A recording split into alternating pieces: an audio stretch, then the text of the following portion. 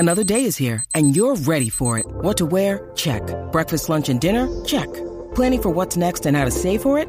That's where Bank of America can help. For your financial to-dos, Bank of America has experts ready to help get you closer to your goals. Get started at one of our local financial centers or 24/7 in our mobile banking app. Find a location near you at bankofamerica.com/talktous. What would you like the power to do? Mobile banking requires downloading the app and is only available for select devices. Message and data rates may apply. Bank of America N.A., member FDIC. When you need mealtime inspiration, it's worth shopping Kroger, where you'll find over 30,000 mouth-watering choices that excite your inner foodie. And no matter what tasty choice you make, you'll enjoy our everyday low prices, plus extra ways to save, like digital coupons worth over $600 each week. You can also save up to $1 off per gallon at the pump with fuel points. More savings and more inspiring flavors make shopping Kroger worth it every time. Kroger, fresh for everyone. Fuel restrictions apply.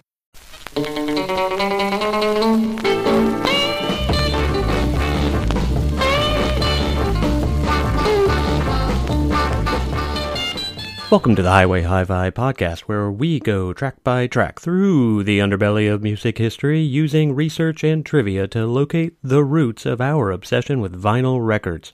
I'm Joe.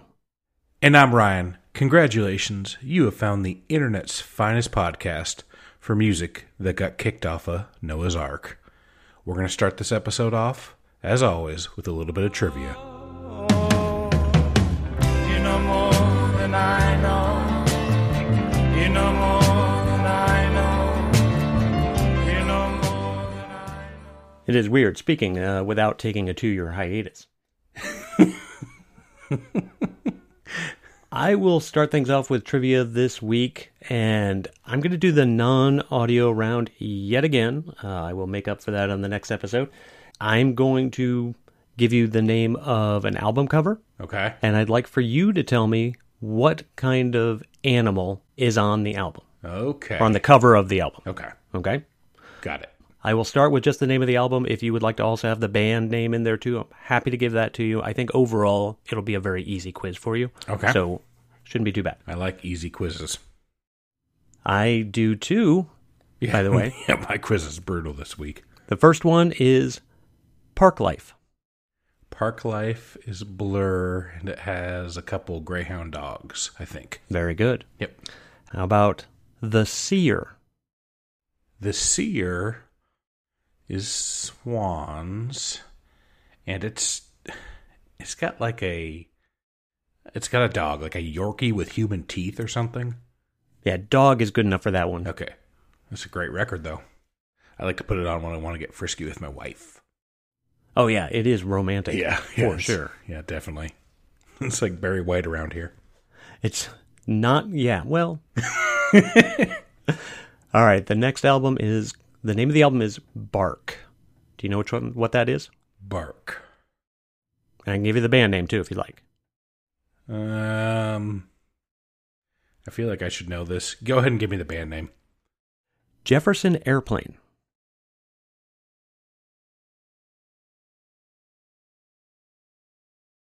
Must have been real early or much later. It's not one of their big ones that I know of. They were still Airplane. Is it a dog? It's a fish. Oh, yeah. Okay. I should have got that. Once you hear it, yeah. You can, yeah. All right, the next album title is Killer. Oh, that's Alice Cooper, and it's some sort of snake. That's exactly right. The next one is Monster. Okay, that's REM.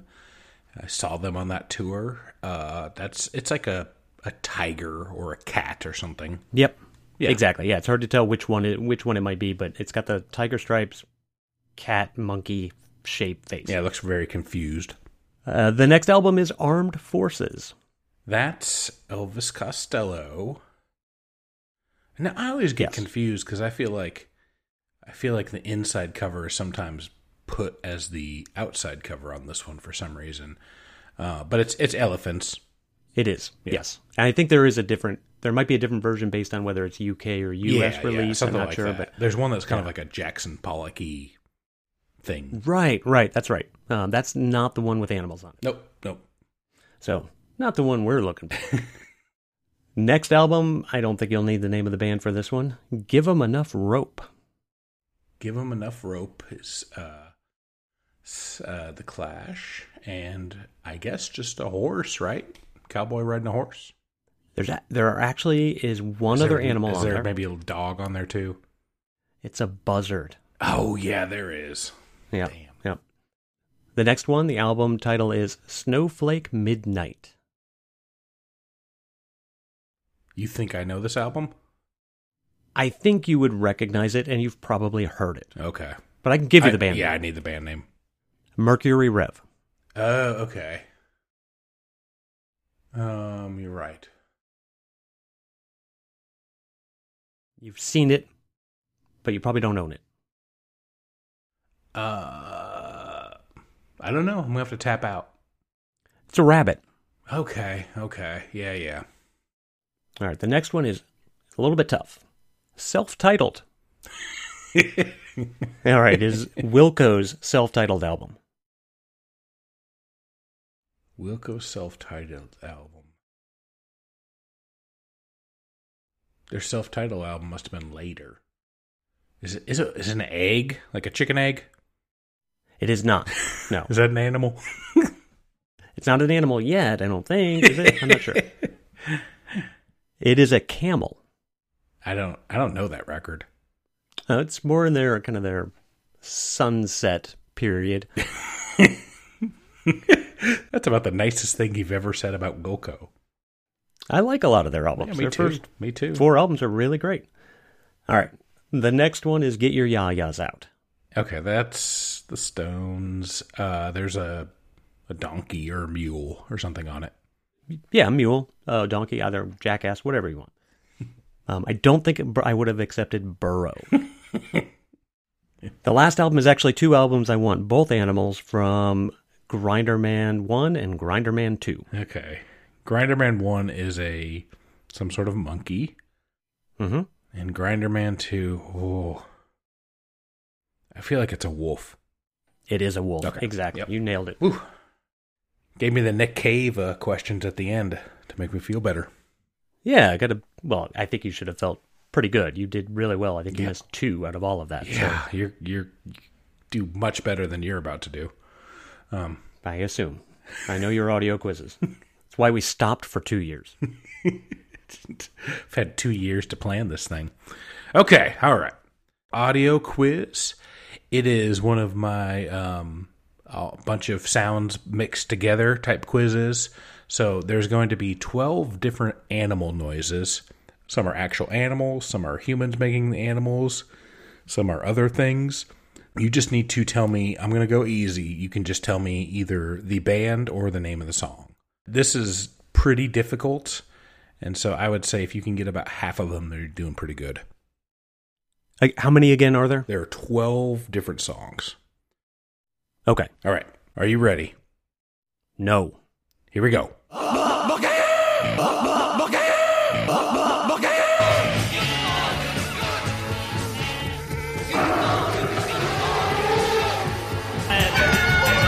Watch out for that piranha. There goes a narwhal.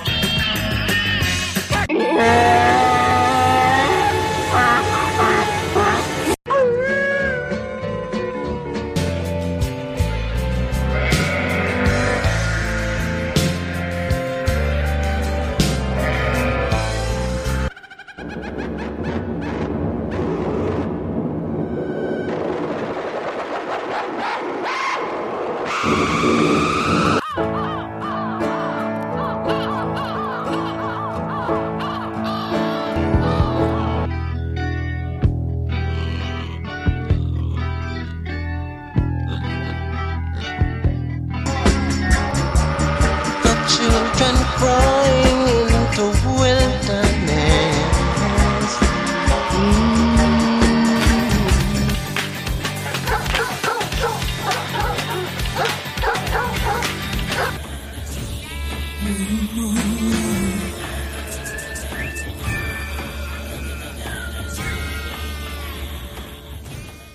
All right. What'd you think? Did you get any of them?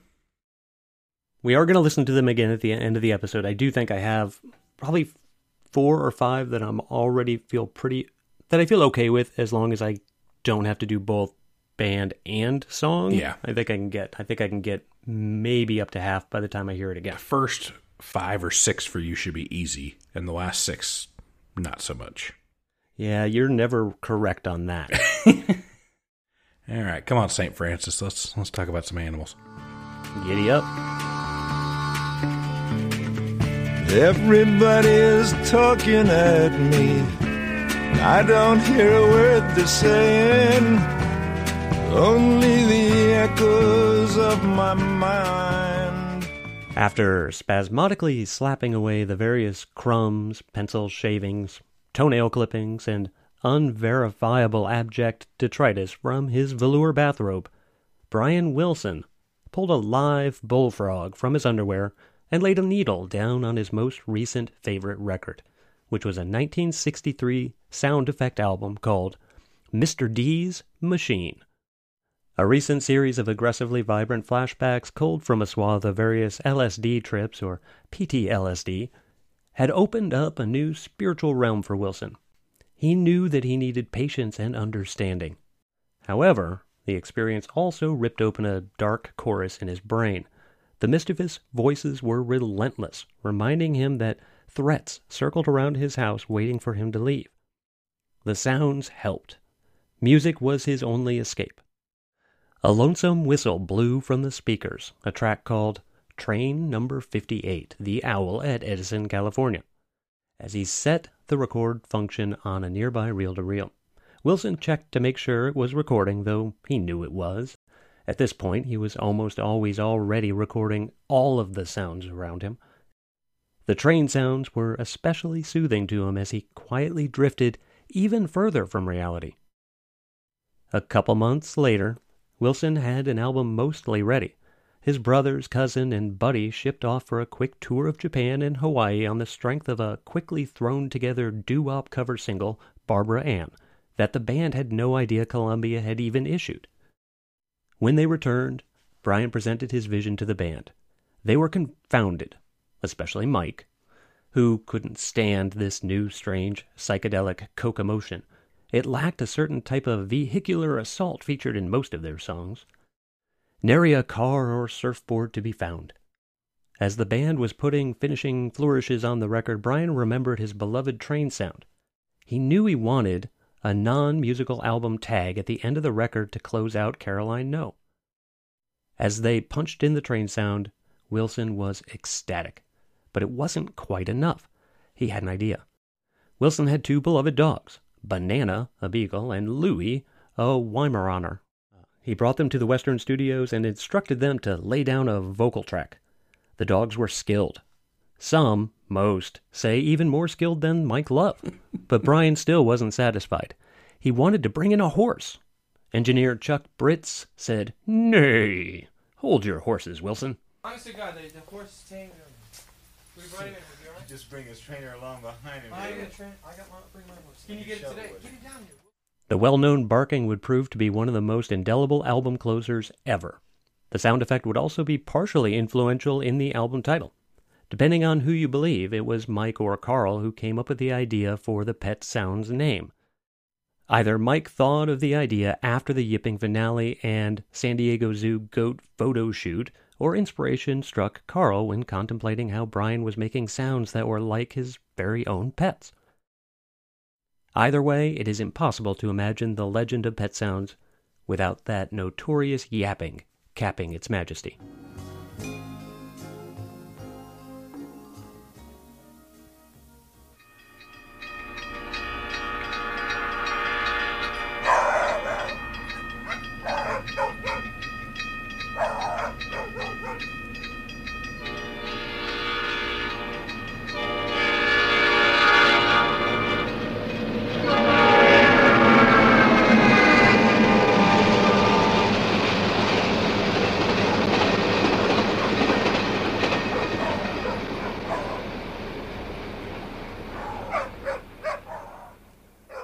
Halfway across the country, and a year or two later, a considerably less famous band was sitting around listening to Pet Sounds. The Denverites were not so much focused on the dogs, but on the strange science fiction sounding instrument that was looming in the background of I Just Wasn't Made for These Times. John Emelin was already an amateur thereminista, and he was excited to hear his beloved theremin, though it was actually a tannerin or electrotheremin, on a rock record. I guess I just wasn't made for these times.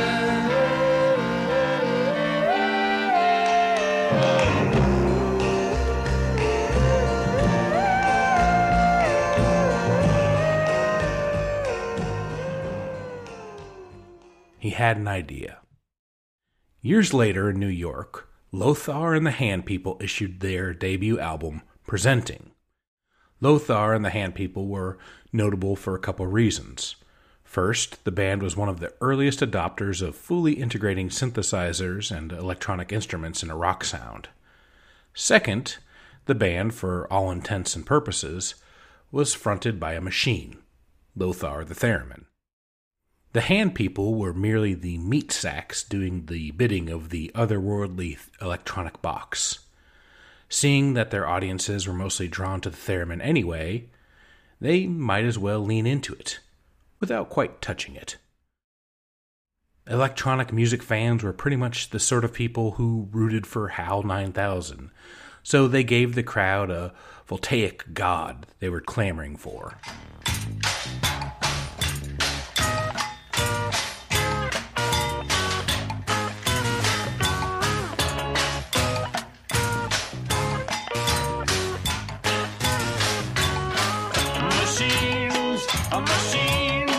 They keep right on going.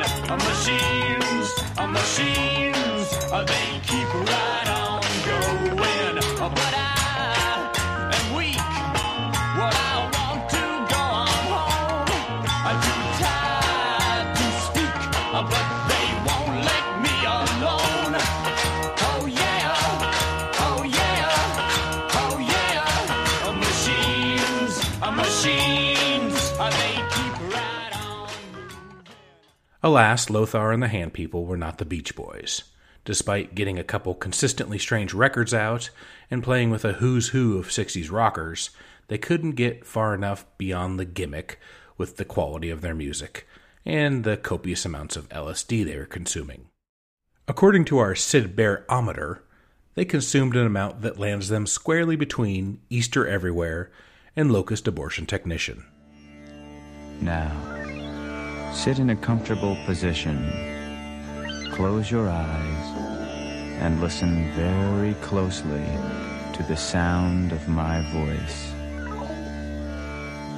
Imagine that there is nothing but you and the sound, floating freely high above the earth. Now, as you listen, you will begin to relax. Their influence was far more impactful than their success, starting a small trend of robot-curious bands in their wake. Among their acolytes were a young Keith Emerson, who loved to watch them fiddle with the Moogs, and Jonathan Richman, who states that Lothar and company encouraged his nasally off-center pizzazz. Also, they were the direct inspiration for the Bostonian theremin-only band, the Lothars. Animals and robots might seem like strange bedfellows for rock albums, but once you know what you're looking for, they are kind of hard to miss. There are hundreds of examples of bands who have piped in animal noises for any number of reasons. To provide atmosphere, as a story song plot device, just to add some insanity, or possibly even something criminally untoward. Think of all the new age fodder that relies on bird songs, crickets, frogs, and tortured pig whales. Hazel Atkins, Lux Interior, Ray Stevens, and Raffi would all be out of work if they couldn't sing animal noises, and if they were still alive. And of course, artists as robots is almost commonplace now, what with the non-humanoid success of acts like Kraftwerk, Devo, Man or Astroman, Servotron, Daft Punk, and Michael McDonald. Fauna and automatons in popular music surround us like we're all riding out Tron cycles to Coachella during some post-apocalyptic doomscape. But what lies beyond this casual relationship? What happens when bands relinquish some control of their aesthetic sound to orangutans and toasters or dugongs and doomsday devices? Are we breaking new ground or just finding yet another source of novelty, or both? Over 2 episodes, we are going to explore the merger of non-human caterwauling and popular music caterwauling. How much of this is simply a gimmick and how much is sincere exploration of music outside of the influence of mankind? We will be returning to this topic in a later episode where we tackle robot musicians, from player pianos to Terminators. But today, we will devolve to dance among the beasts. So tell Marlon Perkins to dust off that keytar, St. Francis to open the cages, and David Attenborough to tickle himself some ivories. Get ready for thrillin' reptilian, amplified amphibians, ambles of mammals. When this ark gets to rockin', be wary of knockin'. This petting zoo is going to get heavy. Today, Non-Human Bands, Part 1, The Animal Kingdom.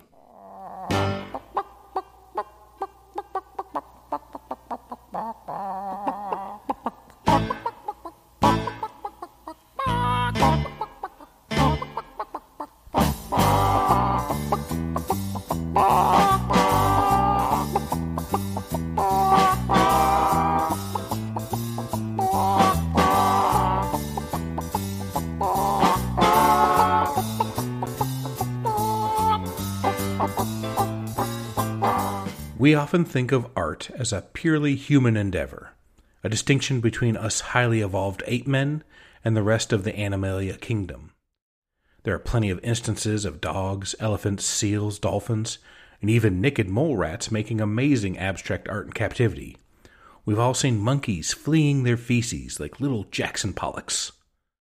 Cows have sold hoof-crafted artisanal salt lick sculptures for more than my mortgage. Utterly unbelievable.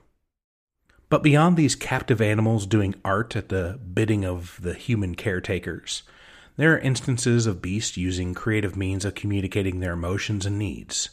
Songs of aggression, dances of attraction, creative rituals of survival. Honeybees use a waggle dance to communicate where the best pollen action is. The bowerbird makes exquisitely complex nests with an array of different vegetation and foliage, complete with colorful decorations used to announce to the ladybirds that this house was ready for some hot corvid mating. Pretty sure that's what Frank Lloyd Wright's deal was, too. And while animals may lack symbolism that some argue is an essential aspect of true artistic expression, sorry, Moby, these instances still show that there is a thin line between creativity for pleasure and creativity for survival. Animal innovation clearly straddles that line. Darwinism meets pop art. To look at this strange and often unsavory coupling of man and animal, we need to go all the way back to the 15th century to the man known as the Spider King.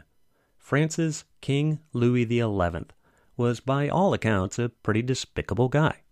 He rebelled openly against his father, watched apathetically as his child bride died, poisoned pregnant mistresses, encouraged strange medieval operations on his subjects, betrayed his closest confidants with glee, and lived a life of absolute paranoia, all while becoming one of the most powerful monarchs in French history. A lot like Philip K. Dick running France on a steady diet of amphetamines and red meat. But these foibles are nothing in comparison to his strangest legend, that of the Piganino. Louis had a strange commission for one very lucky musician in his court named Abbé de Bagne. The Mad King asked him to make an instrument constructed of pigs. Abbé thought it over, asked the king for a month and a ton of cash, and returned 30 days later with the world's first, and hopefully only, pig piano, like a Hammond. The ham-fisted instrument consisted of a keyboard with keys attached to sharp prods. On the other side of the device was a tight pen of immobile pigs arranged in ascending order from the puniest piglet to the heftiest hog, like little toe to big toe. The idea was that as you played the keys, the appropriately sized pig would squeal the exact note, giving the desired orchestral effect. Hopefully, this is apocryphal. It seems that mostly this idea was used satirically by critics of cruel sovereignties. Other terms for this device include the pig organ, the hog harmonium, the porco forte, the key bore, the swineway piano, the harpsichord, and of course, the baconator. A similar conjectural instrument is written about in Germany called the Katzenorgel or Katzenklavier, a cat organ, where different keys smash the tails of various felines, creating perfectly beautiful melodies. As crazy as all this sounds, the basic idea, without all the horrific animal cruelty, is the basis for the best-selling animal record of all time. Mike Spalla was bored with the same old Christmas music that he was composing for his father's production company. On a whim, Mike decided to try and merge 3 of his favorite things in the world: cats, and music, and cats. He used a pre-programmed cat meow sound that he found on his keyboard to play Jingle Bells. But it sounded stiff and sad, like a pellet buried deep within the litter box, and it gnawed at him like a hairball that just couldn't fully be released. He got a bunch of portable recording equipment and started recording cats. His own cats, his friends' cats, stray cats. Brian Setzer, he would walk around L.A. with cans of homemade Fancy Feast, trying to lure reluctant kitties into mewling into his mic. When all was said and done, he had 1,000 different cat sounds. He started assembling his catatonic masterpiece. He quit his job and focused entirely on his pet project. His wife, who didn't somehow understand his brilliance yet, decided to hang in there, baby, and kept the family afloat as her husband spent every day pounding pizzicato pussy purrs until he finally emerged with a tape. 'Twas the sound of Christmas future.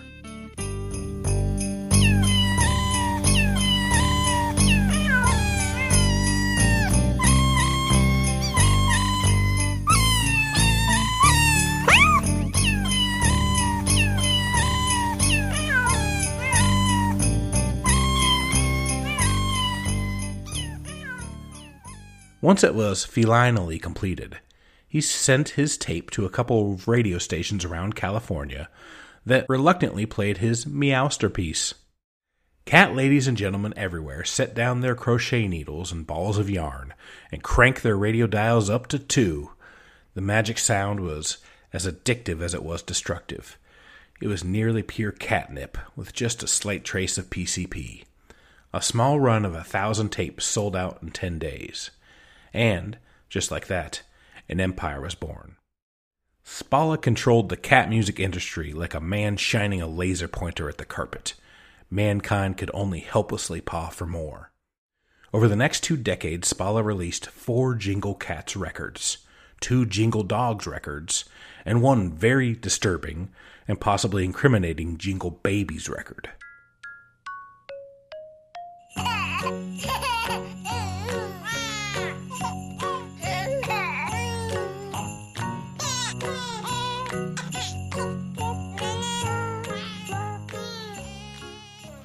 Spalla lapped it all up with the second seminal recording, 1994's Here Comes Santa Claus, winning praise from Billboard for its unexpected sales.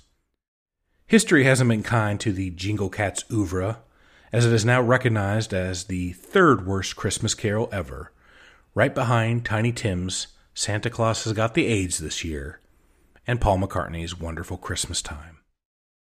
Lest you think that Spalla's cat splicing is some sort of brilliant breakthrough idea, animal sampling has been a source of novelty hits since the 1950s.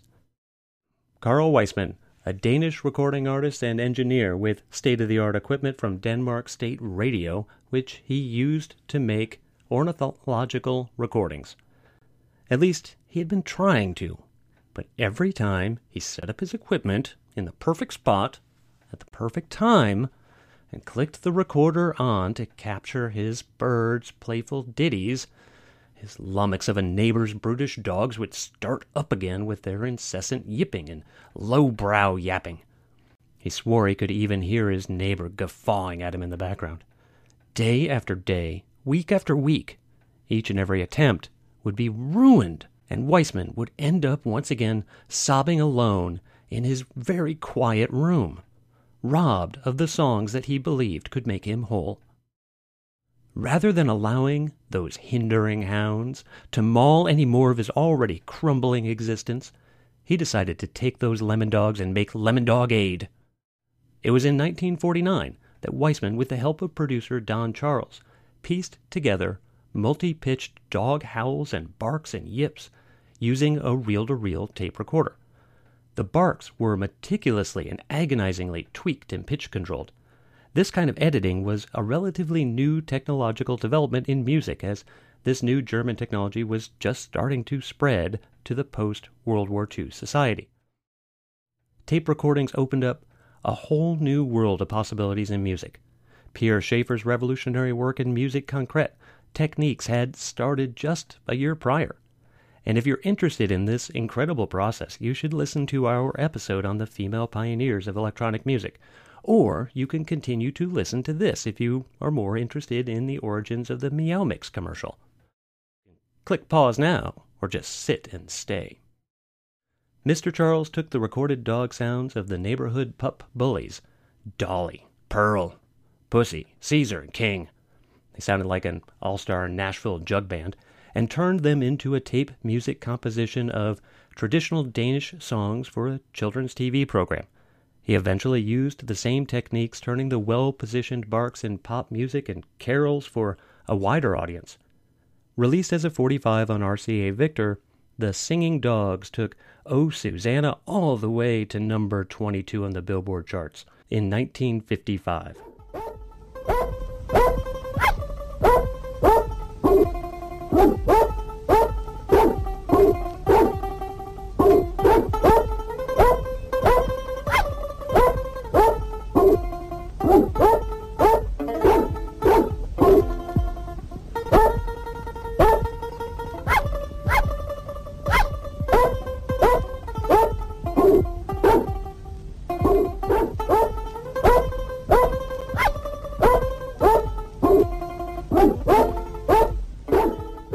Amazingly, the Christmas single was released again in 1971, and that charted even higher on the strength of their version of Jingle Bells, which has since been a perennial way to uncheer your holiday mood.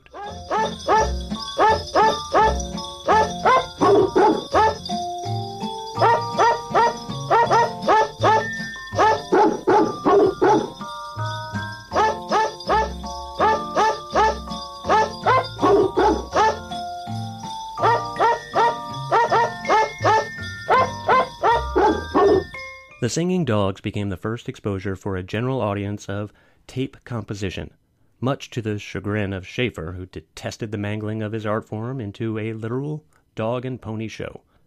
For his part, Weissman didn't really seem to care all that much, since he had no interest in breaking into the music game and used all the money he made from his crooning canines to keep making his beloved bird recordings interruption-free.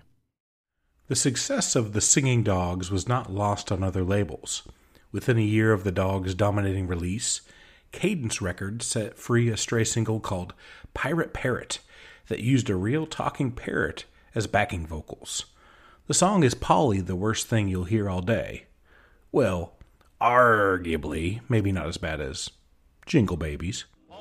There was a parrot, a secret agent of the crown. His beak like a dagger dug in that ship till it went down. And then he flew away to Britain and received the royal mitten, leaving all the pirates sitting down with Davy Jones.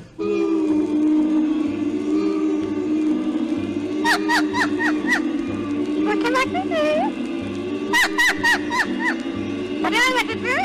Alleged comedian Spike Jones never one to let a coattail go by without latching on, enlisted some barking dogs to cover Dean Martin's Memories Are Made of This. This made some sense, since both Dino and the dogs sing like they are perpetually looking for a bone.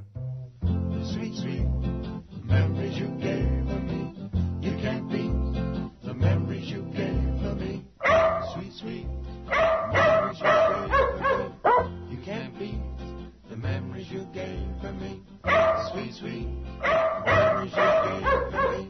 You can't beat the memories you gave me. I thought it was over, but now it's over. It was a happy day when you came my way to tell me the sweet, sweet memories you gave me. Afraid he might be out of a job, Jerry Lewis quickly had those dogs put down. This tried-and-true novelty formula led to an uncanny conclusion with the release of 1983's Beetle Barkers by the Woofer and Tweeters Ensemble, who dubbed themselves New Zealand's phenomenal dog combo. The yapping covers of the Fab Four give us a glimpse of what the band might have sounded like if Ringo was allowed to sing every song.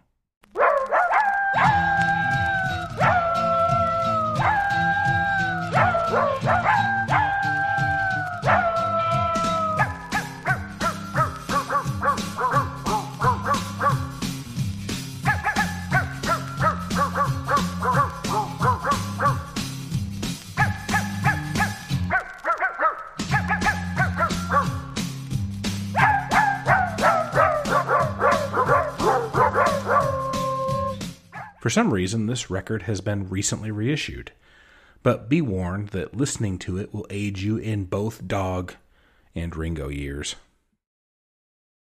And because the shtick never gets old, we still have plenty of animal sampling records running wild in the jungles of popular culture. Bernie Krause, the famous soundscape ecologist and pioneering electronic musician, had one of the strangest progressions of a musical career ever. Starting as a tenor in The Weavers, Krause quickly abandoned folk music for the newfangled Moog synthesizers and quickly became one of the only capable players in the mid-60s. But by the end of the 70s, he left the synths behind and turned his focus to field recordings, ambient sounds, and environmental soundscapes. More on that in a bit. First, here's a whale of a tale about Bernie Krause. In 1985, during whale migration season, one wayward humpback whale named Humphrey made a wrong turn and ended up heading for Sacramento. For the record, there is no right turn that leads to Sacramento. For several days, teams of volunteers and experts tried everything they could to drive Humphrey in the right direction, but nothing worked. Eventually, Bernie Krause was called in. Krause manipulated and looped a whale recording that was originally only 1 minute and 20 seconds long and turned it into a 20-minute symphony used to lure Humphrey back to safety. It was an orchestration that might have inspired Shatner and Nimoy to get their band back together and create 1986's Star Trek IV.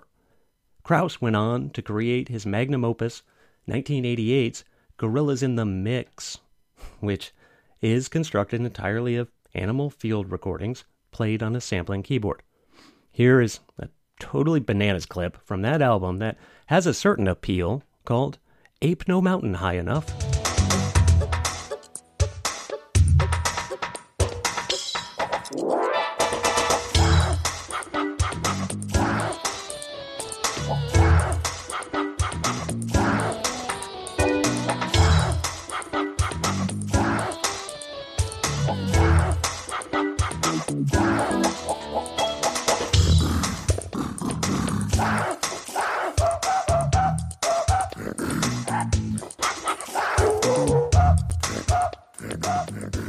You know, I realize as Dr. Bernie Krause was using some animal puns, we should put some animal puns into this episode.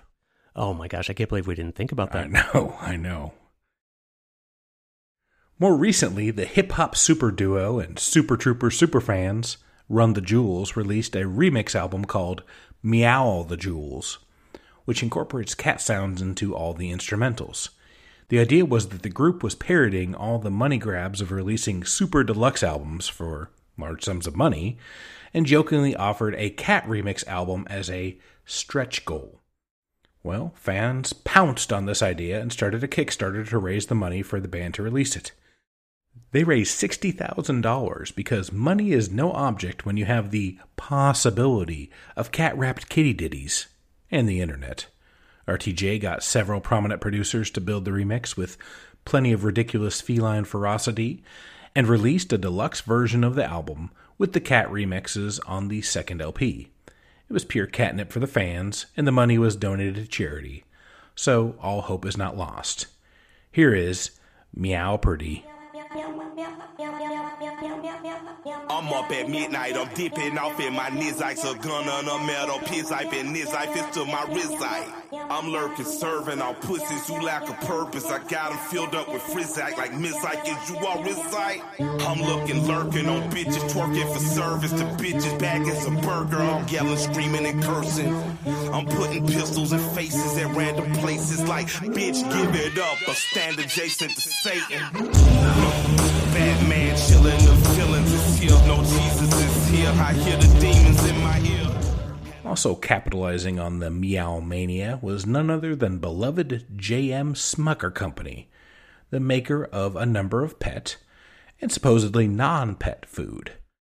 If you've ever enjoyed Hostess cakes, Uncrustables, Sausages, Dunkin' Donuts, Folgers coffees, Kibbles and Bits, or Meow Mix cat food, then you can thank the good folks at Smuckers for the deliciousness and for your anal seepage issues.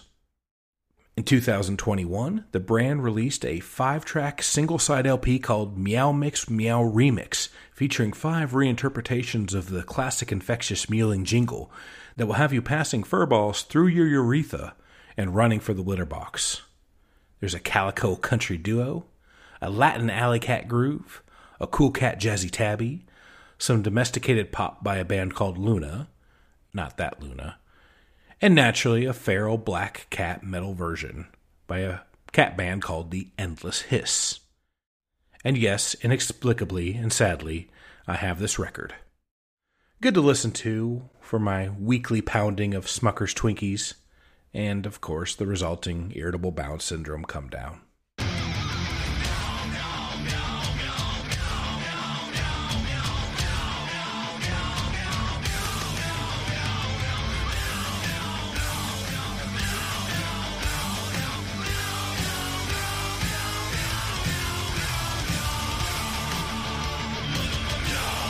So we're going to take a little bit of a departure from these outrageous novelty songs and transition into some outrageous academic songs. Starting in the early 80s, there was a small but dedicated group of researchers who began studying what is now called zoomusicology, which focuses on the musical aspects of animal sounds and animal perceptions of music. Zoomusicology confronts, if not outright challenges, the notion that music is a solely human medium. This new discipline explores the musicality of animals, music made to sound like animals, music made for animals, music made with animals, and guar. The auditory byproducts of these investigations typically fall somewhere between field recordings, ambient soundscapes, new age music, smooth jazz, and live stream sloth neuterings. It's a way of seeing the world as an open mic night. The ideological pairing of animals and music harkens back from time immemorial. Ancient Mesopotamian art panels have renderings of bulls playing stringed lyres and foxes playing maraca-esque rattles. Sounds crazy, right? Crazy like a, something. I can't think of it. Hand-forged instrumentals were often made to look like different sorts of beasts. Generations of sheep herders have passed down songs that were used to soothe and set the mood for their wily, playing hard-to-get livestock, which explains the etymology of the word pastoral and also one of the reasons Bono emits a tangy sheep shit aroma. So strong is this man and animal bond that humans have long endeavored to match their music to that of animals. For example, loony bird composer Rameau's 1728 composition The Hen, which creates an auditory rumble reminiscent of the sound my stomach makes when I smell Popeye's chicken.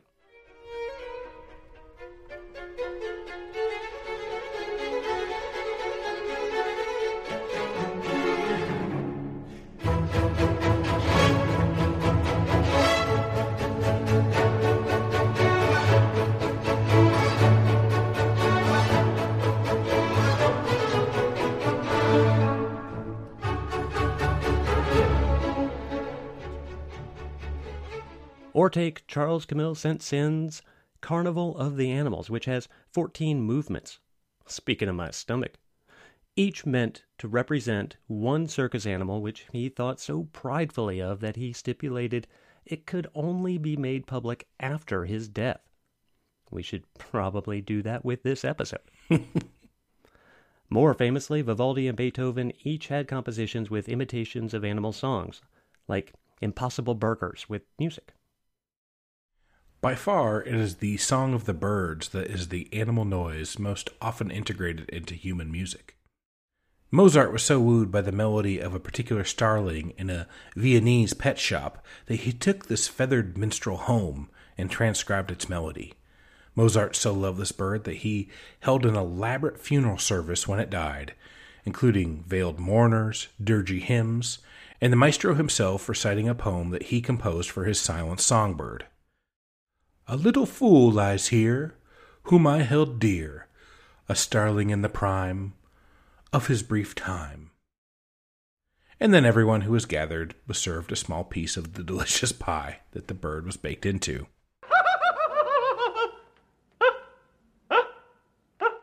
The most famous, or possibly infamous, composer of bird songs was the Frenchman, Olivier Messiaen. Messiaen was an interesting fella. He suffered from chromesthesia, which is a form of synesthesia where a person perceives colors when hearing different chords. He took his unique perspective, along with his love of ornithology, and transcribed the bird songs, eventually incorporating these pieces into his music. 1953's Les Reveils des Oiseaux is an entire dawn chorus developed exclusively from birdsong transcriptions and cough syrup.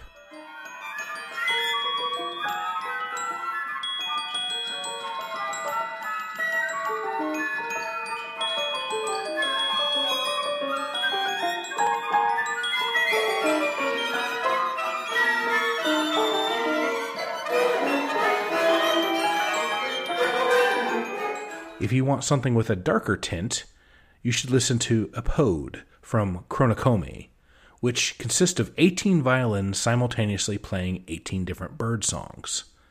Probably a lot like what Teppy Hedren hears whenever she sees a seagull, or a chubby English dude.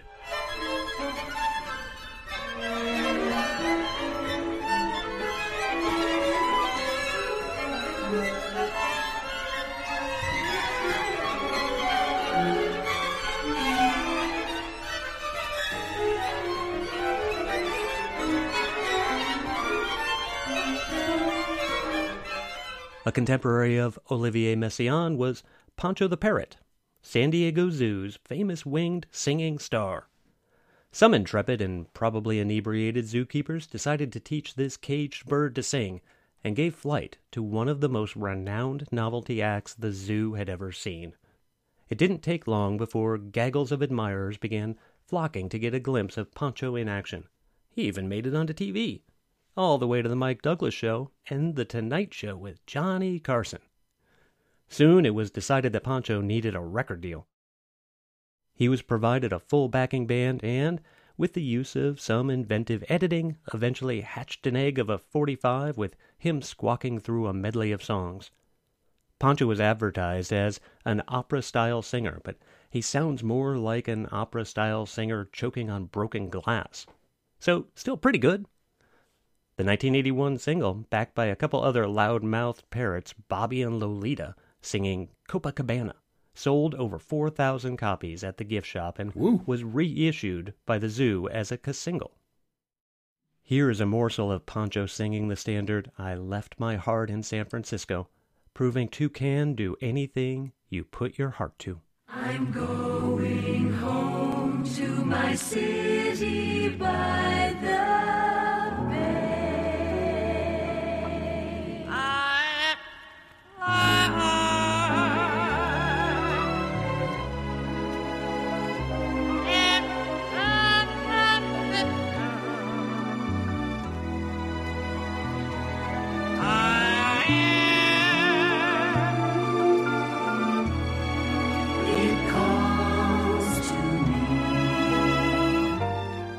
In a similar vein, an Australian orangutan named Cluette released a SoundCloud-only jazz single in 2016 called Give Me a Clue, in support of the Adelaide Zoo. They should have just thrown that chimp on the Barbie. Oh, God.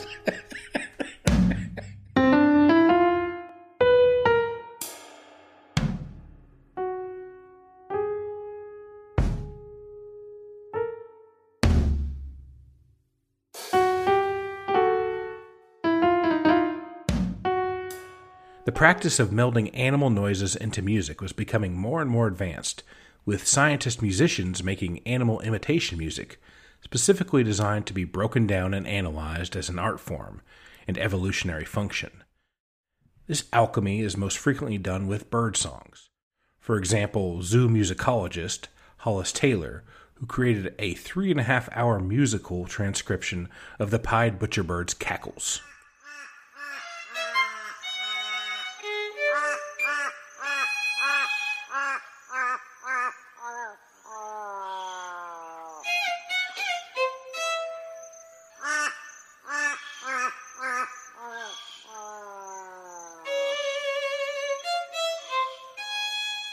Dr. Emily Doolittle, it's a pretty good name for an animal communication specialist, huh?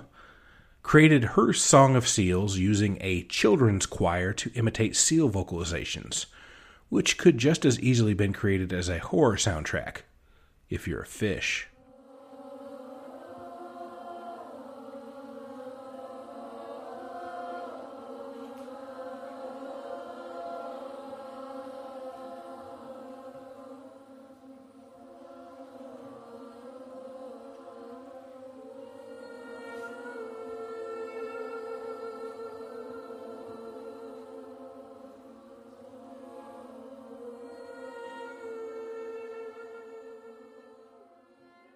There are countless studies of animal preferences in music.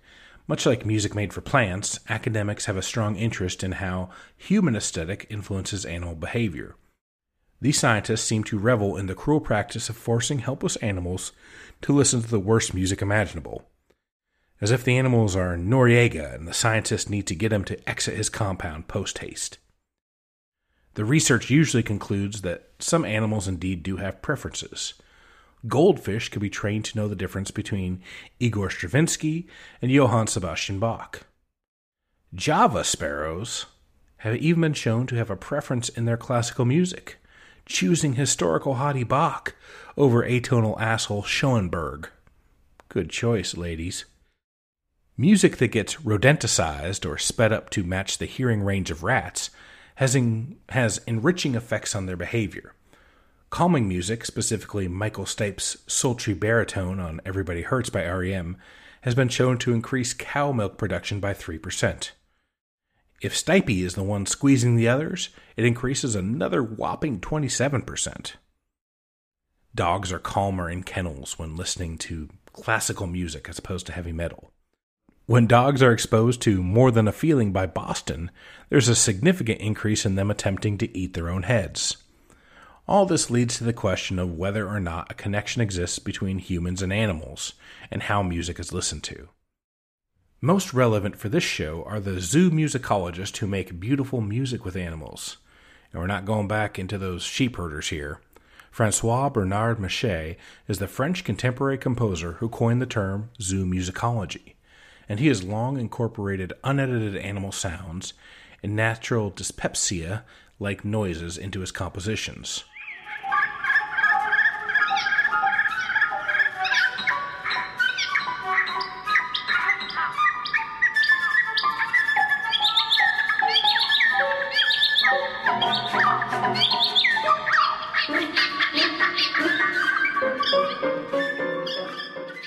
Here is the interspecies yam jam from the 1970s called Music to Eat Thanksgiving Dinner By, from Jim Nolan, which features some flute players getting down and gobbling it up with 300 turkeys. Finally, an animal collective I want to listen to.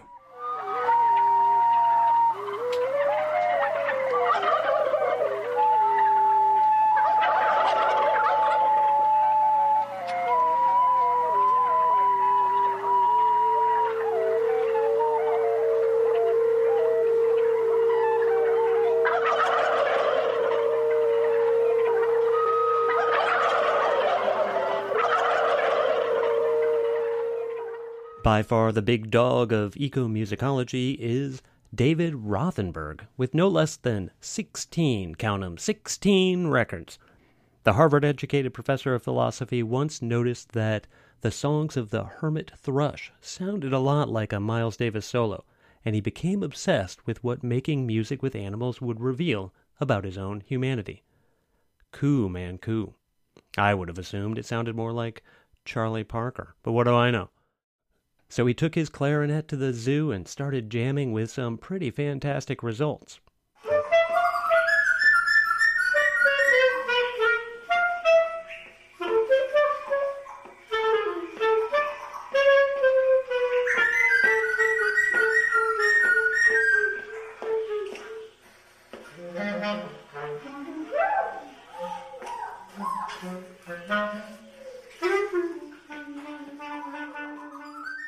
Not wanting to be pigeonholed as a bird-only musician, Rothenberg went on a Captain Ahab-like vision quest in search of a fabled, elusive whale that he'd heard sounded like Thelonious Monk.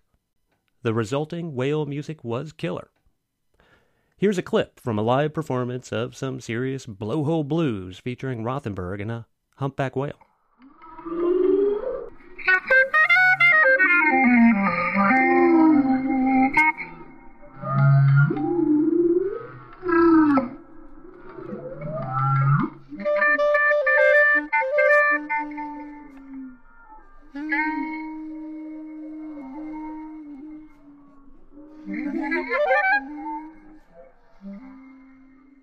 Now we know what drowning Kenny G in his own sick sounds like. A quick aside about whale songs. We need to address the elephant in the room here. You can't possibly do an animal music show without mentioning the record Songs of the Humpback Whale, which was released by bioacoustician Roger Payne in 1970 and became the best-selling nature record of all time. Payne retrieved recordings using brand new military technology called the hydrophone. When it wasn't listening in on Ruski subs, it was picking up what whales were putting down, which Payne recognized had patterns and almost rhythmic cadences. People in the 1970s, now over their pet rocks and the Mr. Bill Show, stampeded to record stores to get their mitts on a copy of the album that went multi-platinum. Payne turned Shamu into ShamWow.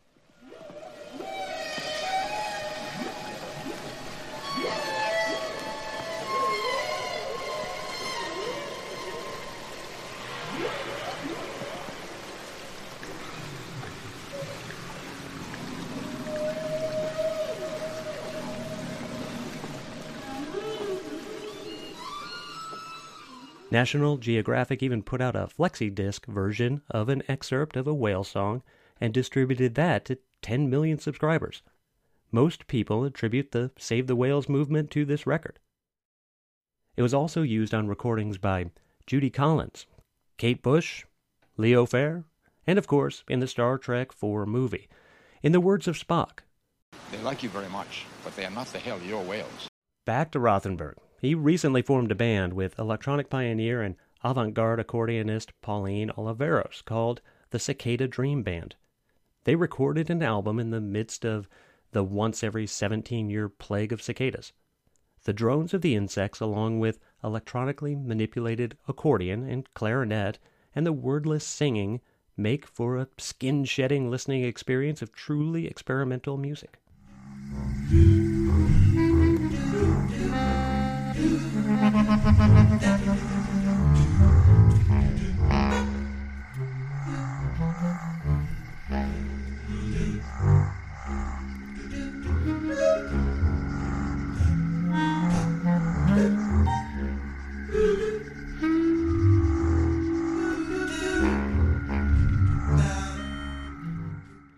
Rothenberg continues on the cutting edge of zoo musicology and has collaborated with other non-animals, including Peter Gabriel, DJ Spooky, Laurie Anderson, and Scanner.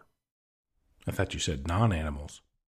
Biomusic, a sister field to zoo musicology, is the specific term for music made from manipulation of non-human sounds, like animals, plants, and even biological processes, like brainwaves, snot farming, or burping the Star-Spangled Banner. Body music is a genre for another episode. Biomusic usually goes beyond simply adding animal sounds to the music, or playing music with the animals, to manipulating the natural sounds toward ambient soundscapes, often exploring what is called biophony. Basically soundscapes, acoustic relationships of environments and living things. Krauss, mentioned earlier, released an album in 1970 that explored these acoustic environs with his musical partner Beaver. Not an actual beaver, which we have to make damn clear in this episode, I suppose. The Ahead of Its Time album, called In a Wild Sanctuary, is notable for being one of the first ecology-themed albums using living sounds from both terrestrial and marine habitats, and the still nascent electronic music.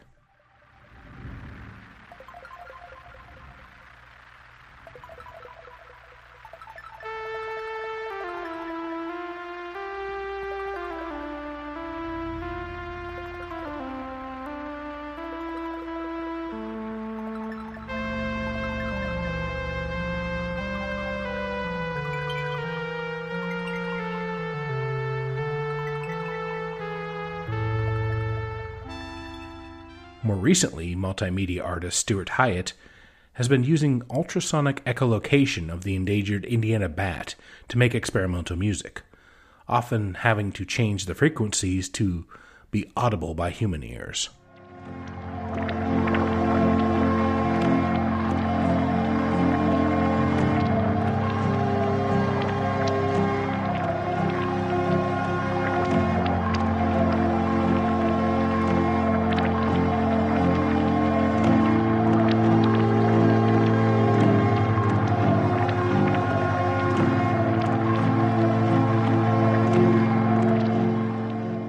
It gets even a bit stranger as animal tracking data is getting turned into music, like in The Lake by Julie Freeman, which cast a wide net by using bioacoustic tags of 16 fish in a small acre-sized pond, and underwater hydrophones to sonically translate the movement of the fish into slippery tunage, proving you really can tune a fish.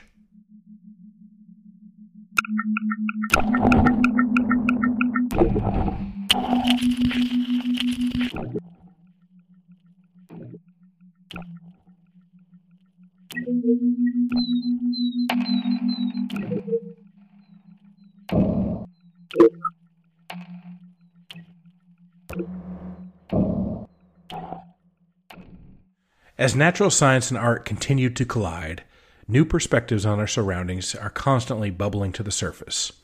We are swimming in a never-ending sea of metaphors. To what heights do these decades-long, highly researched studies of the interconnectedness of human-animal musicality lead us, you may ask? Why, to a head-banging, heavy-metal, squawking parrot, of course. Waldo was a 13-year-old Congo African gray parrot when his band Hatebeak dropped their first album. Lured to the mic with dehydrated bananas, crackers, and a signed photo of Lemmy, Waldo would screech and snarl over face-melting grind metal riffage. The death squawks, doom calls, and despondent chirps are pretty much pieces of whatever Waldo feels like crowing, from the garbage disposal to the fire alarm to the theme from The Andy Griffith Show. Bandmates, guitarist Mark Sloan and drummer Blake Harrison, who also play in Pig Destroyer, love that name, and I bet King Louis XI would have loved it too. Basically started the band as a lark or on a wing and a prayer, and found a friend in the garrulous bird who had no problem imitating the metal vocals he was exposed to. The song titles often parody other bands, all while including the typical Lovecraftian doomscapes. Formed in 2003, Hatebeak has probably become the world's foremost animal band, and for good reason. They surpass expectations with an exacting, tumultuous brutality that is extremely excellent. The sound of the eagle returning day after day to devour Prometheus's liver.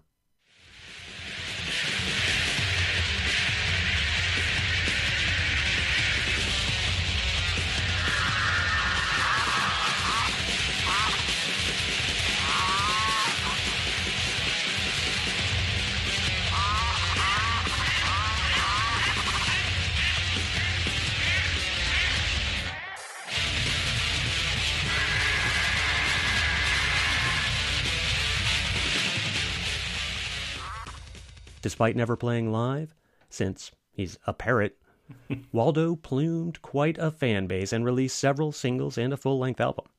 Where's Waldo? Turns out he was in our hearts the whole time. Time to change the newspaper at the bottom of our ribcage. Caninus is probably the next most famous animal-fronted band these days, so far at least.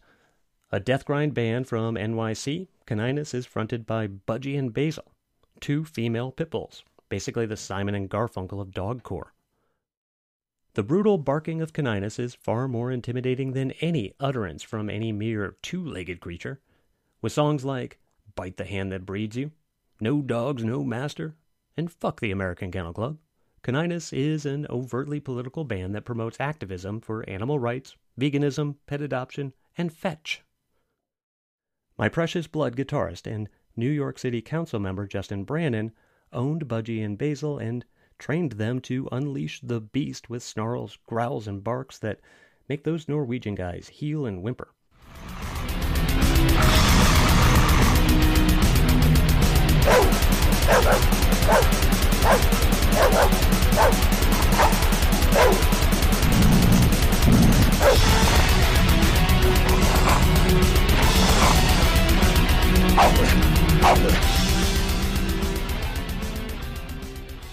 Caninus had a couple splits, including a seminal single with Hatebeak and one full-length. Sadly, Budgie and Basil have both moved on to the great doghouse in the sky. Or perhaps they're chasing their tails for Beelzebub in the flames of eternity. The Best in Show twin pillars that are Hatebeak and Caninus have hoisted a whole new genre of animal metal. Looks like Waldo isn't the only macabre macaw. There have been other winged lead singers like Al and Pingui from the Ukrainian grindcore band Dangerous Pigeons, with the soothing yet diseased cooing of ratbirds that isn't quite as terrifying as Waldo's eye-gouging singing.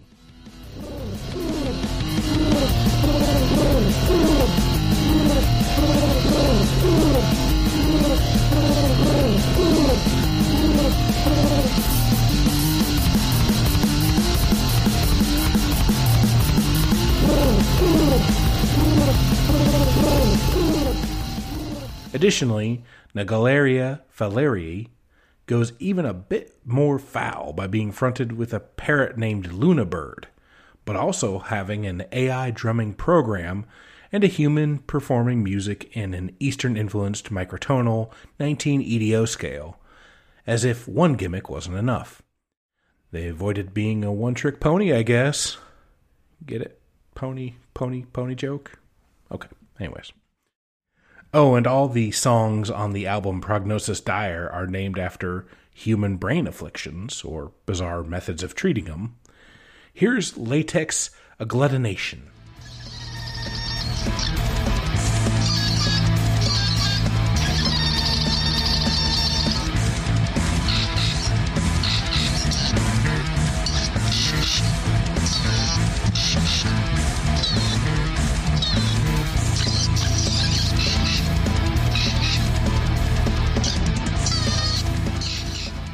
There's also Pugtopsy, which you might have guessed is a pug-fronted heavy metal band.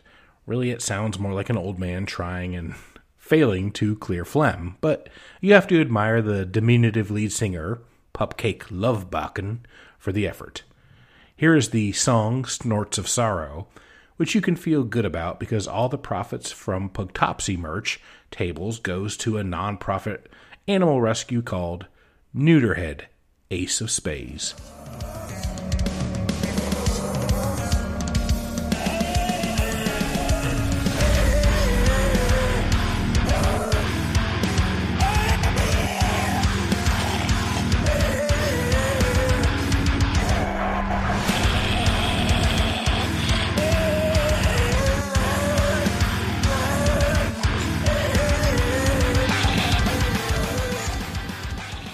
Why stop at dogs and birds? There's a whole world of caterwauling critters to choose from. For another domestic example, there's Catera, fronted entirely by feral street cats who may or may not know the whereabouts of MC Scat Cat's carcass.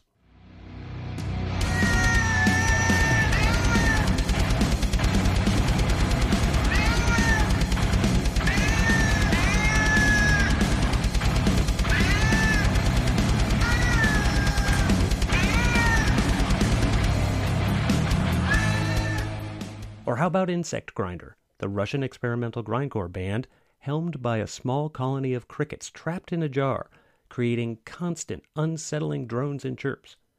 Jiminy Cricket makes you want to fumigate your brain.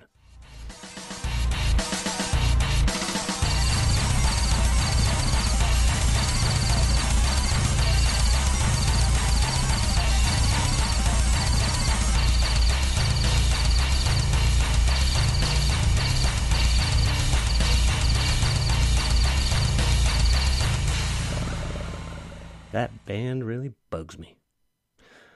All the way from China comes Pig Cage, which sources local farm-to-stage pork sounds and adds them to blue ribbon sizzling metal. This seems very apropos, as hog calling was just voted in as the newest Olympic sport. Pig Cage, however, has trouble bringing home that bacon, since the Chinese government swines aren't especially swell with swine shriek songs. But here's a slice of the other white meat.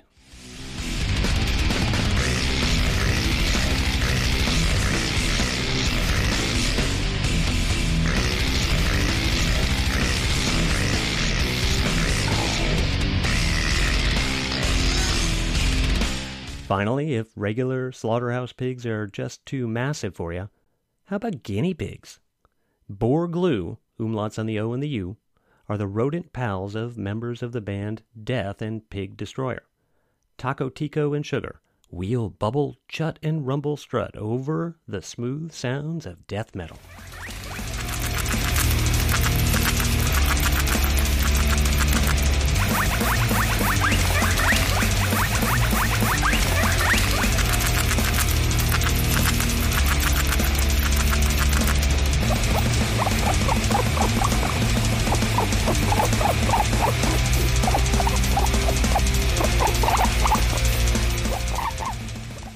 Oh, and if you want to know what boar glue is, you should Google it. It may or may not have to do with the massive amounts of petrified semen produced by male guinea pigs, or what Billy Joe calls a smoothie. A few different animals have run free and branched out into non-metal genres. The most famous is the Thai Elephant Orchestra, which is made up of 14 highly trained pachyderms who play music on heavy-duty traditional Thai instruments. They play both fully improvisational music and compositional music that requires their trainers to teach them different rhythmic lines. Elephant bands go all the way back to early American circuses, such as Barnum and Bailey, who made use of the creature's ability to distinguish 12 tones on a musical scale and remember simple melodies. The show does turn to shit if a mouse shows up, though. Here is one of their songs from their track-by-track cover of the Fleetwood Mac album, Rumors.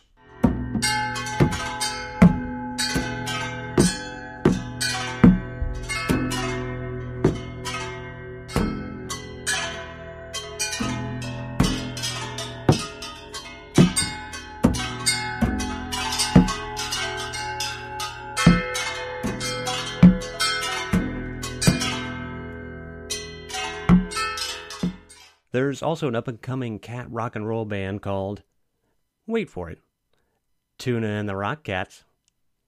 Huh? Maybe you shouldn't have waited.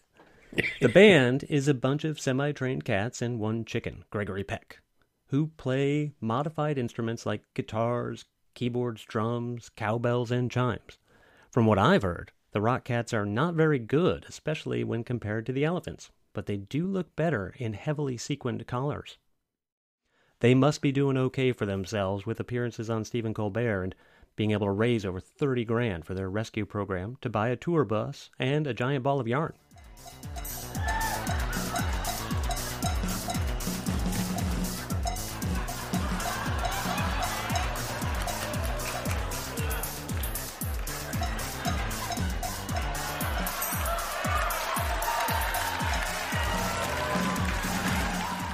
Maybe you've been hitting the catnip a little hard and need a calmer vibe for your catnap in the sun. Ambien Kitty is the right sound to sit on your lap. After her DJ owner discovered she had a talent for sitting on her launch pad soundboard. As she would move around to get comfy, the mellow sounds she produced along with her soft purring created a musical equivalent to the chill-out litter box. as lazy as Garfield and as obtuse as Eno.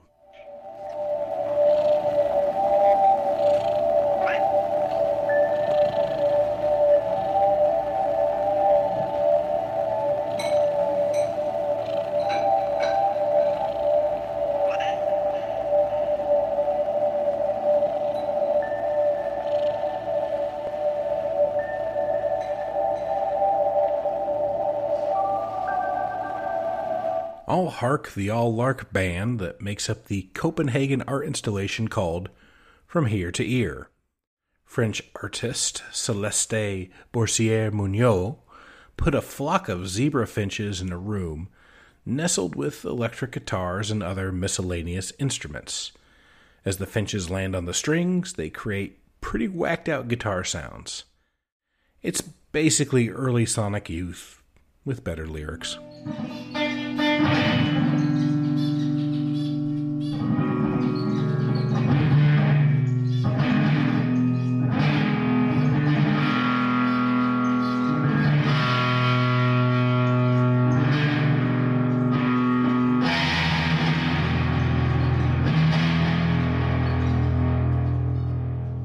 This fascination with animals and music is unlikely to heal anytime soon, even as the seriousness of the topic seems to head in two divergent paths.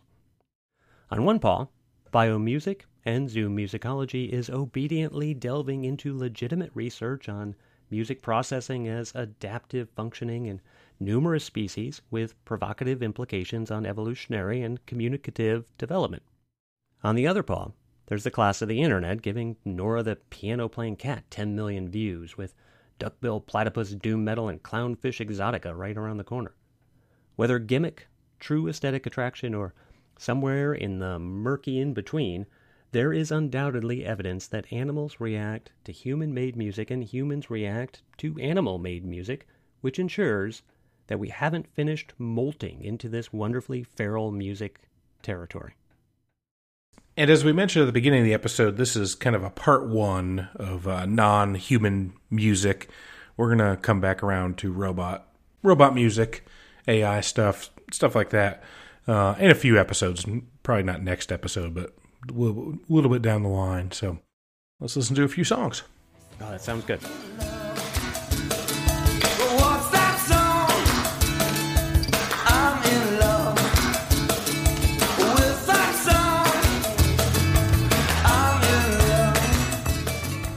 I'm going to go first in this episode with a song from an artist named Mighty Sparrow, and the song is called Congo Man.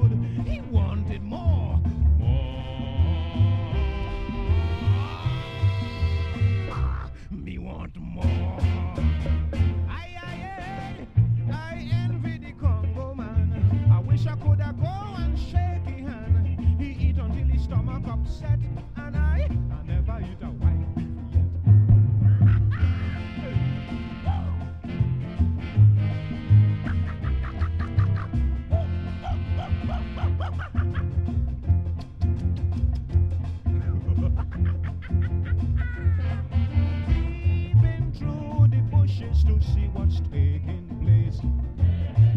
There I saw the Congo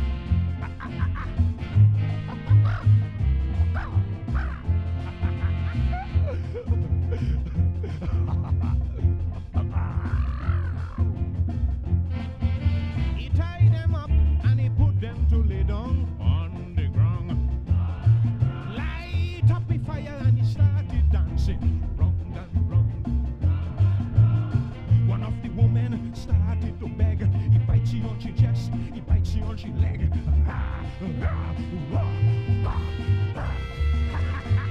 He eats she raw. I envy the Congo man. He better than me. I feel no shaky hand. You know he eat until his stomach upset. You know me. I never catch.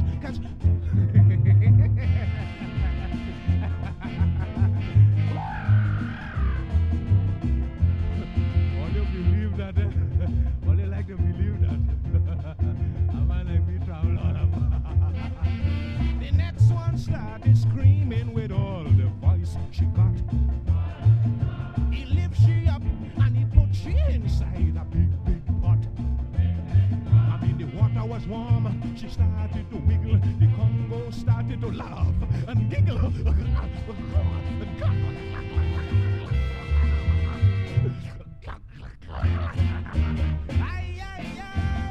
I envy the Congo man. I wish I could have go and shake his hand. He eat until his stomach upset, and I never catch a man. I never. Joey Lewis, how about you? But I'm talking truth. Bossman, I know about Selwyn. Basso and Buko. But me, you know what me? All you know what me? Let me tell you, I never eat a white beef yet.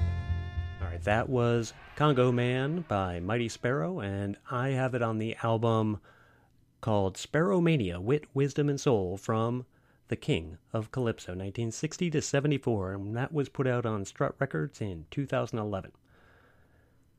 Congo Man itself was recorded in 1964, but had actually been banned from radio play in Trinidad, where it was released and written, until 1989. It is a song about racism, cannibalism, and cunnilingus. Mighty Sparrow has released 82 albums and 202 singles since 1955, and is known as Calypso King of the World. His songs are full of social commentary and political protest. In 1963, he wrote a song about Kennedy versus Khrushchev. In 1980, he wrote a song about the Ayatollah Khomeini. Even as recently as 2018, he wrote an anti-Russian oligarch song called Neurosis of the Rich.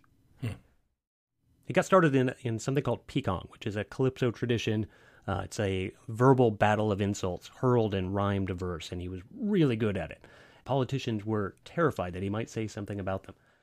Before Mighty Sparrow, Calypso singers were paid in food and drink.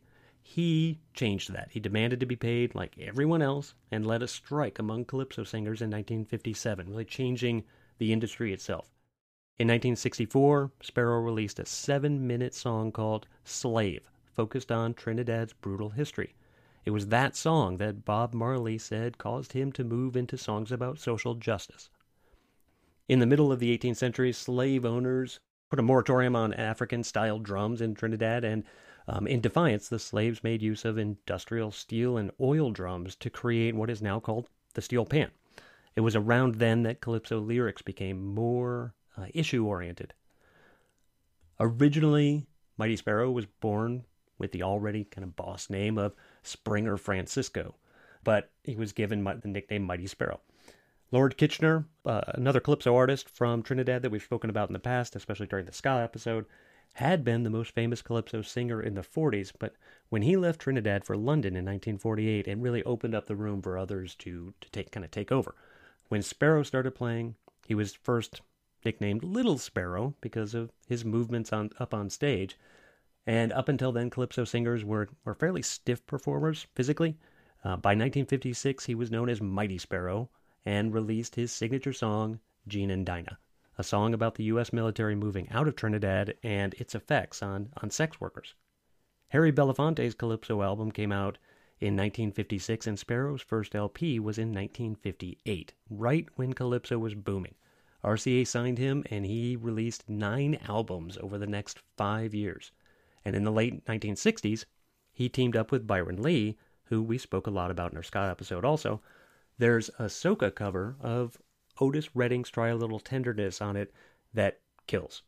Lee and Sparrow worked together on several other albums into the 70s, and in 1975 he worked with Van Dyke Parks on one album for Warner Brothers. Really interesting guy. I had never really known much about him. I think you and me both listen to a lot of music, know a lot about music, real music, not just stuff we talk about, but like, I hadn't heard him until you'd kind of mentioned him a few years ago. Like, is he just criminally underrated? Because he's amazing. I mean, his music sounds like it should be universal. Yeah, I don't know why he wasn't marketed better. And I only found out about him because I really like Strut Records and their releases. And when I saw it on their website, and they had a sale on it, which is kind of a shame too. But I grabbed it because it looked really good. It's got tons of music on it, and it's amazing. I don't understand at all why more people don't know about him. Yeah, it's amazing. And just one clarification, he is not an actual sparrow. He is not. Well, I was just asking because my band actually has a bird in it, but yours is good too. I mean, now I'm going to play Waldo and Hatebeak, who we talked about quite a bit in the episode.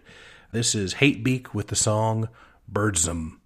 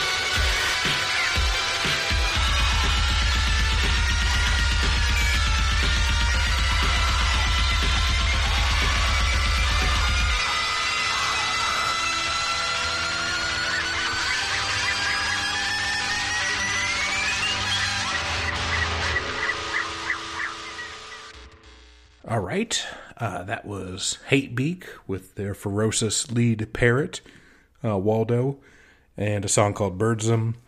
This is off their main album, Number of the Beak, that was released in 2015 on Reptilian Records. Yeah, don't have a lot to say about it. We talked about it quite a bit, but I will say it is a very listenable metal record. I don't have lots of metal records, and this was definitely one I bought mostly for this episode, and because I like to get weird stuff, and this definitely fit that category. But it really is really good. The music's great, and however they integrate his screeching works really well. So a fun record, cool one to have. I don't put it on too much, only, important dinner parties and, Christmas morning, stuff like that. Just special events. All right. My second song I'm going to play is actually an excerpt. This is an excerpt from God's Chorus, allegedly by a gentleman named Jim Wilson.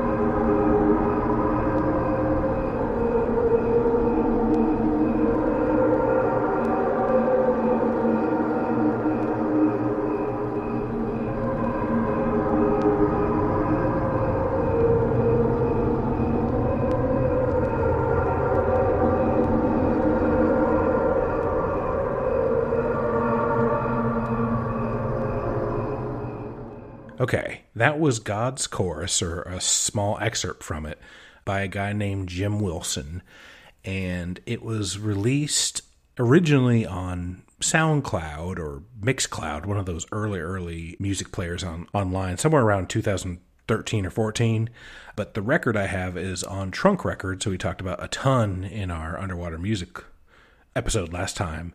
It was released by Johnny Trunk in 2018. It's a really, really cool story, and Joe may have to help me with this because I know he knows a lot about this too. What you heard is crickets extremely slowed down. The story is that the crickets were slowed down to the point where if you took the length of their life compared to the length of an average human life, that's how much they slowed it down. And what comes out is this really quite intriguing, quite hypnotizing drone sound.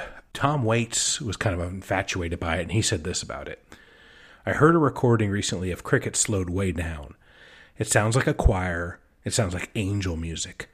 Something sparkling, celestial with full harmony and bass parts. You wouldn't believe it. Like a sweeping chorus of heaven. It's just slowed down. They didn't manipulate the tapes at all. And there's something to be said for just slowing down the world. He said that a few years after it came out. Not a ton is really known about the recording. Jim Wilson is a songwriter, music enthusiast for, Native American sounds, nature, ambience, new age. And the story is that he recorded the crickets and then slowed them down, kind of inspired by Basil Kirchen. And so when he played it back, it was just this huge, beautiful sound that just sounded like really nothing else. Very drony. And the whole idea was that it was just what you hear was just what the crickets sound like. There's been many, many videos online that have kind of manipulated the tapes that are provided, because the bass line is just normal cricket sounds, and then underneath it is the slowed down songs, or slowed down crickets. And more or less, most people believe that it was kind of like Jingle Cats, where there's cricket sounds, but they cheated a little bit and kind of changed the sounds, the notes, to make it a little bit more musical, and it doesn't sound like it's truly natural music. Either way, it's something amazing, and it's beautiful, and it has that kind of power with it. I just think it's an amazing record. It's an amazing thing to listen to, and it's just one of the most kind of relaxing and calm things you could put on. Joe, you have any thoughts about it? To me, it sounds like things that people like Gavin Bryars, brilliant artists and composers, strive for this kind of sound their entire careers, and what they hit are sometimes higher, but not quite the same. And it seems like this is the kind of thing that a lot of those artists are looking for, and it is out there, which is really interesting.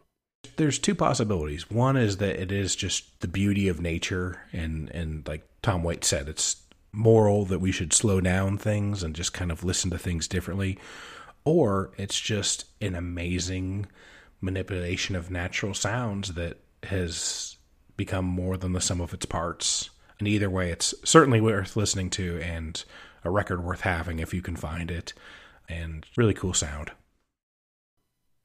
Our last song for the night is by Jack Blanchard and Misty Morgan, and it is called Tennessee Birdwalk.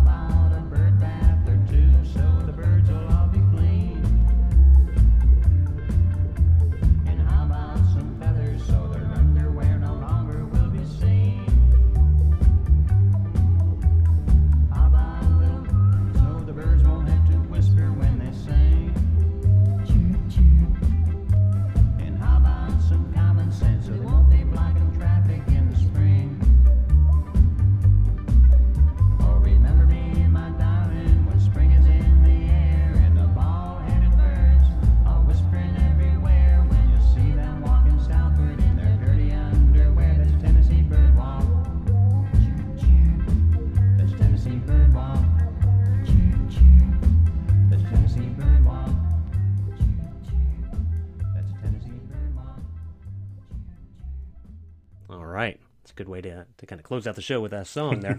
That was Jack Blanchard and Misty Morgan from their album Birds of a Feather, put out on Wayside Records in 1969, and the song was Tennessee Birdwalk. Many of you may have heard that before. It was a #1 hit on the country charts and 23 on the pop charts. It was originally on Shelby Singleton's Smash label, which was a Mercury subsidiary. It's funny, with Blanchard and Morgan, they were actually born in the same hospital in Buffalo, but 3 years apart. They both spent their childhoods in Ohio. In 1963, they met for the first time in Florida, where they were working separately, with Blanchard as a musician and comedian and Morgan as a pianist. Really just kind of a strange story how that worked out. Jack's voice is often described as the Velvet Saw, which is very cool. Oh, what a good name. Yeah, right? They're sort of like Supper Club, Lee Hazelwood and Nancy Sinatra. I think the record label is probably looking for something similar to Johnny Cash and June Carter, Lee Hazelwood, Nancy Sinatra, Sonny and Cher. I think they wanted somebody maybe a group maybe a little bit easier to control. That duo might have been a little bit easier to keep under their thumb than those others who had much stronger personalities. I don't have a whole lot to say about it. A lot of you have heard the song. It's just goofy fun. Blanchard and Morgan are not actually animals. They don't use animals on the album. They're human people. And that's our last song for the evening. That may be our 4 most diverse songs we've ever put together on an episode. Like a calypso song, a metal, bird metal, like cricket ambient music, and then just kind of fun country pop. I mean, it's pretty cool that the animal kingdom has space for us all. It's a real Garden of Eden. Something for everyone. Or something for no one. Which is how I think Entertainment Tonight described our podcast. So I think we're now down to trivia, right? We're down to trivia. So what we're going to do is we're going to play the track again. It's got 12 different songs by 12 different musical artists, and you just have to name as many as you can. So here we go.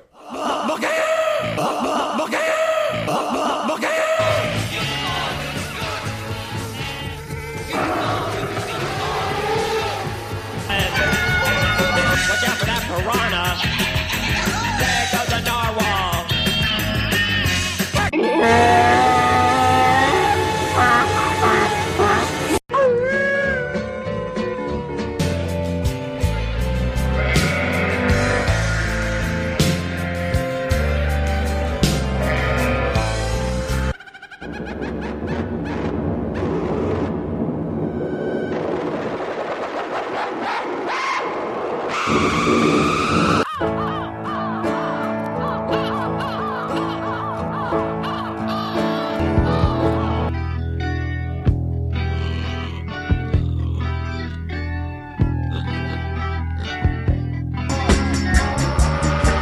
Children crying into wilderness.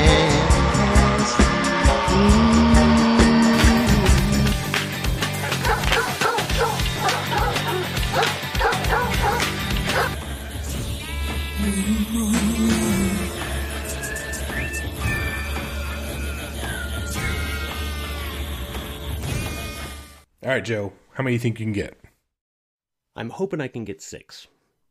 Okay, let's do it. I've got The Cramps with Chicken. Yep, that opens it up. I think Os Mutantes is on there. Nope. No. Okay, then I'm not going to get 6. B-52s are on there. Yes. Hank Williams with Howlin' at the Moon. Yes.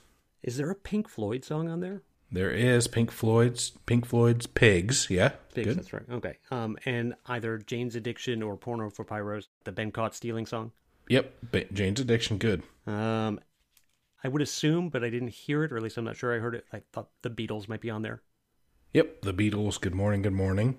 Okay. With the barnyard sound. Very good. That's 6, I think. That's 6. I got 1. I guess 7. Got 6.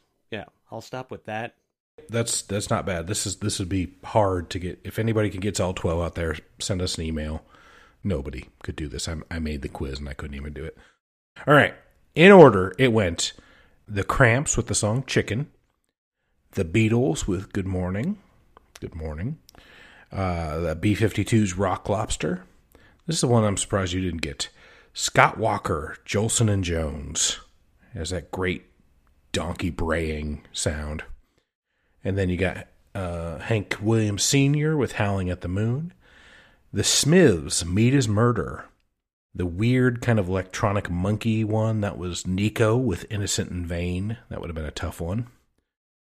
And then the next one was Jack White, Wanton Able. And I thought you might get that one just because it's on that ultra weird LP and the locked groove at the end of one of the sides. I think it's like the outside locked groove. You know, the record goes inside to out. It's Crows. It's those Crows. Okay. Didn't recognize it at all. Yeah. Well, it's an interesting record just to play. And then you got Pink Floyd Pigs, the Congos, Children Crying. That was some of the cows in the background. great record. Jane's Addiction, Been Caught Stealing, and the last one was Kate Bush with Dreaming. You did really good. That was a tough quiz. That was not one where you're expected to get them all. I'm okay with getting half. Oh, yeah, absolutely. Absolutely. All right. Well, I guess we need to say thank you to our podcast network, Pantheon, who didn't shut us down during our 2-year vacation. Hiatus? Strike? I don't know. No, what it was. We weren't striking. We love those people. They're the kindest folk on the planet. Absolutely. We just took a nap. All right. Do we have social media? Sure. We have an email account that I believe gets checked at some point by our intern. Yep. And that email address is highwayhifi@gmail.com. We have a Twitter handle of Highway Hi-Fi Pod. We have Instagram, which is actually something that gets used. Highway Hi-Fi Pod there, I think, is also our handle. And we are on Facebook. Or you are, right? I guess we both kind of look at that. We both are. I don't. If you post something, or we'll get it eventually. If we don't answer in a few days, that's normal. Instagram I check pretty regular, and email I check. So say hello. That would mean a lot to us.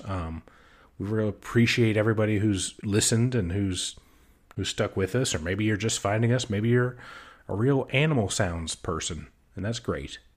So I wanted to just say thanks to Travis for being excited that the show is back, and additionally.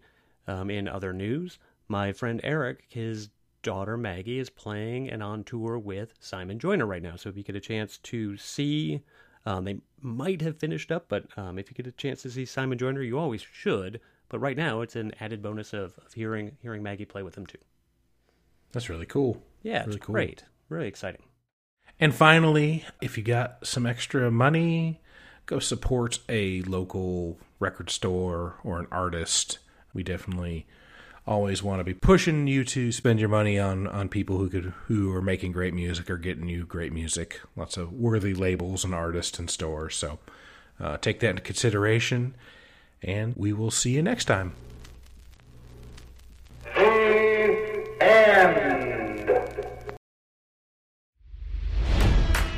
It's NFL draft season, and that means it's time to start thinking about fantasy football.